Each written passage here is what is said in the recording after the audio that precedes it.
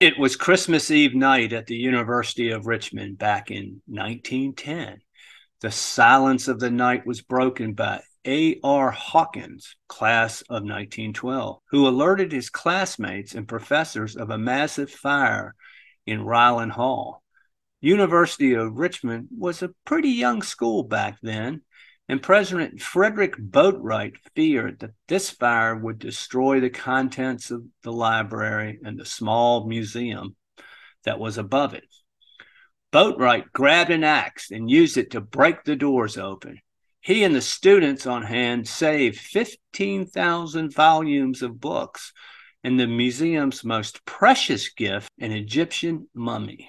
The students set her down carefully on the lawn amid piles of books, a bust of Cicero, and various other artifacts they saved from the museum.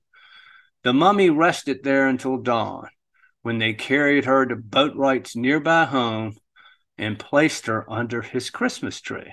The mummy was donated to Richmond College in 1876 by Professor Jabez L. M. Curry. Professor Curry is actually a relative of ours, albeit by marriage, and lived an extraordinary life. This mummy has a name. Her name is T. Amini Net. The university has her body, her elaborately decorated coffin, and a selection of Egyptian artifacts like the canopic jars which house her organs. She was buried on the west coast of the Nile, near the Valley of the Kings, and probably lived in Thebes. This mummy was one of 30 excavated at Thebes as entertainment for the Prince of Wales, Edward VII, who was visiting the region in 1869. The prince gave T. Amini Net's body and coffin to his American translator, who sold the mummy in 1875 to Professor Curry.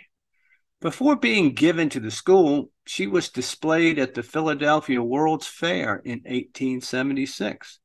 She arrived in Richmond to great fanfare and was displayed in the Richmond College Museum, then in the Jeter Memorial Hall Library.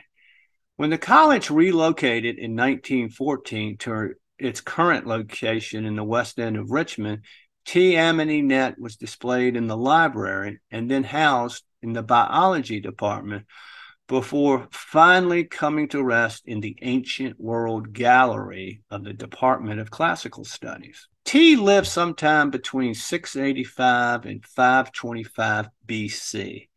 This era, also known as the Sate period, was marked by Assyrian invasions and increased contacts between Egypt and the Greek world, and ended with the conquest of Egypt by Persia in 525.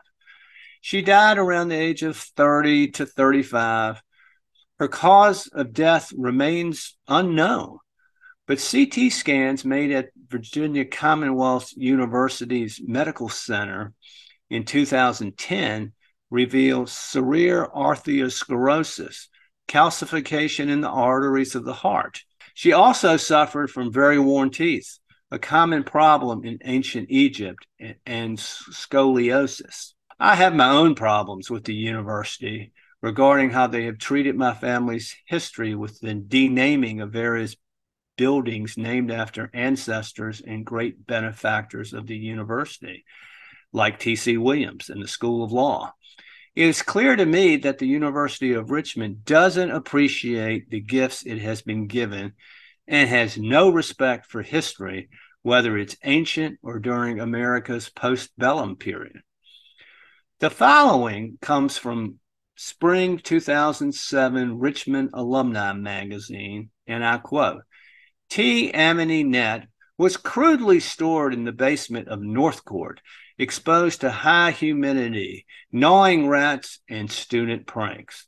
On Halloween night, West Hampton Dean May Keller was walking past North Court's Blue Room when she noticed strange lights casting eerie shadows on the walls. She peeked inside and saw T. Amini Net lying on a table with a white carnation in each hand. The sophomores, she suspected, were playing tricks on the first-year students, end quote. In a 1999 article with the Richmond Times-Dispatch, UR Classics professor Stuart L. Wheeler said, I got the mummy encased when they closed down the biology museum. They told me they were going to throw her away. Wow. I feel for my girl, T. Amity Net, because I also feel like my family has been thrown away by the University of Richmond. Now, there's a recent trend among academics and activists that these artifacts are stolen and rightfully belong to the country of origin. This even showed up in a recent Marvel movie, of all places. Now, tell me about this one. Also from Benin, 7th century. Fula tribe, I believe. Nah. I beg your pardon. It was taken by British soldiers in Benin, but it's from Wakanda, and it's made out of vibranium. Don't trip. I'm gonna take it off your hands for you. These items aren't for sale. How do you think your ancestors got these? You think they paid a fair price? Or did they take it like they took everything else? Shad Mufti, head of the journalism department, has even retweeted others who express this belief. Considering the treatment of T. Amity Net's remains over the last 100 years, I feel the university has not been a good steward of her. And with the rabid desire to tear down everything that came before them, I am willing to indulge the academics and the activists.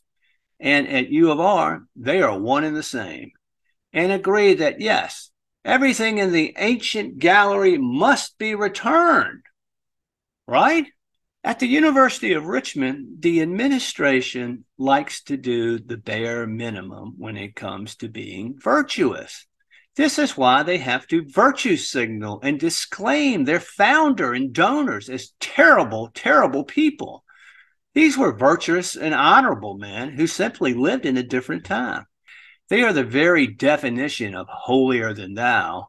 In the eyes of the university, having the remains of an ancient African woman is a sign of prestige as a center of higher learning, rather than a stolen artifact that should be treated with some sort of reverence. It would actually require work and sacrifice to admit, hey, T. Amity Net never really knew the state of Virginia. Her body was looted out of a tomb as entertainment for an Anglo-Saxon prince. We don't deserve to profit off of this spectacle. We haven't done a good job taking care of her. If the university is so woke, shouldn't the money be given back to the Egyptians? On another line of thinking, if buildings are denamed because of a connection to slavery, shouldn't this mummy be eradicated? Egyptians had slaves. A young noblewoman whose epitaph listed her as a high mistress buried near the Valley of the Kings was almost certainly a slave owner. Moreover, and more convincingly, the artifacts in her coffin depicted the slaves she owned.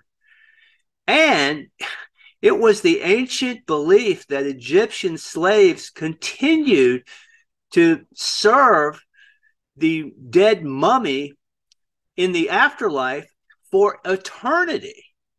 What? The U of R must dename her and remove her body. Perhaps her body should be eradicated in the same manner that the U of R eradicated T.C. Williams. Will U of R burn the body in a big ceremony on campus and invite the news media to exhibit how virtuous it is? Come on, U of R. You can't have the body of a slave owner on display on campus. The student body and liberal professors clearly need to riot and burn down a few buildings. President Halleck can begin his own journey of learning about virtue by finally handing over the documents we requested about the law school and how it was denamed, which he hasn't done after many, many months. But more on that next time, when my brother Walter comes back to spit fire and continue to call out President Halleck and board members for being little candy-ass Sally boys. If this is your first time hearing about our fight against the University of Richmond, check out our playlist called The University of Richmond's Woke Nonsense. You can also find us on Linktree at You Are Woke. You can read my articles, see our documents, and find other videos on troubling professors. Wait until you hear about old Professor Snazza, who's a Satanist with an uncontrollable fetish for taking pictures and posting them on Instagram of dead animals. Unlike the University of Richmond, we aim to be as transparent as possible. Thanks, folks. See you next time. Although paintings on the tomb, they do the sand dance, don't you know? If they move too quick, oh, well, they're falling down like a domino. All the bizarre men by the now, they got the money on the bet. Go crocodile, oh, well, snap the teeth on your cigarette. Foreign time to the hooky pop, say, hey, oh, hey, oh, hey, oh, hey, oh. Walk like an Egyptian.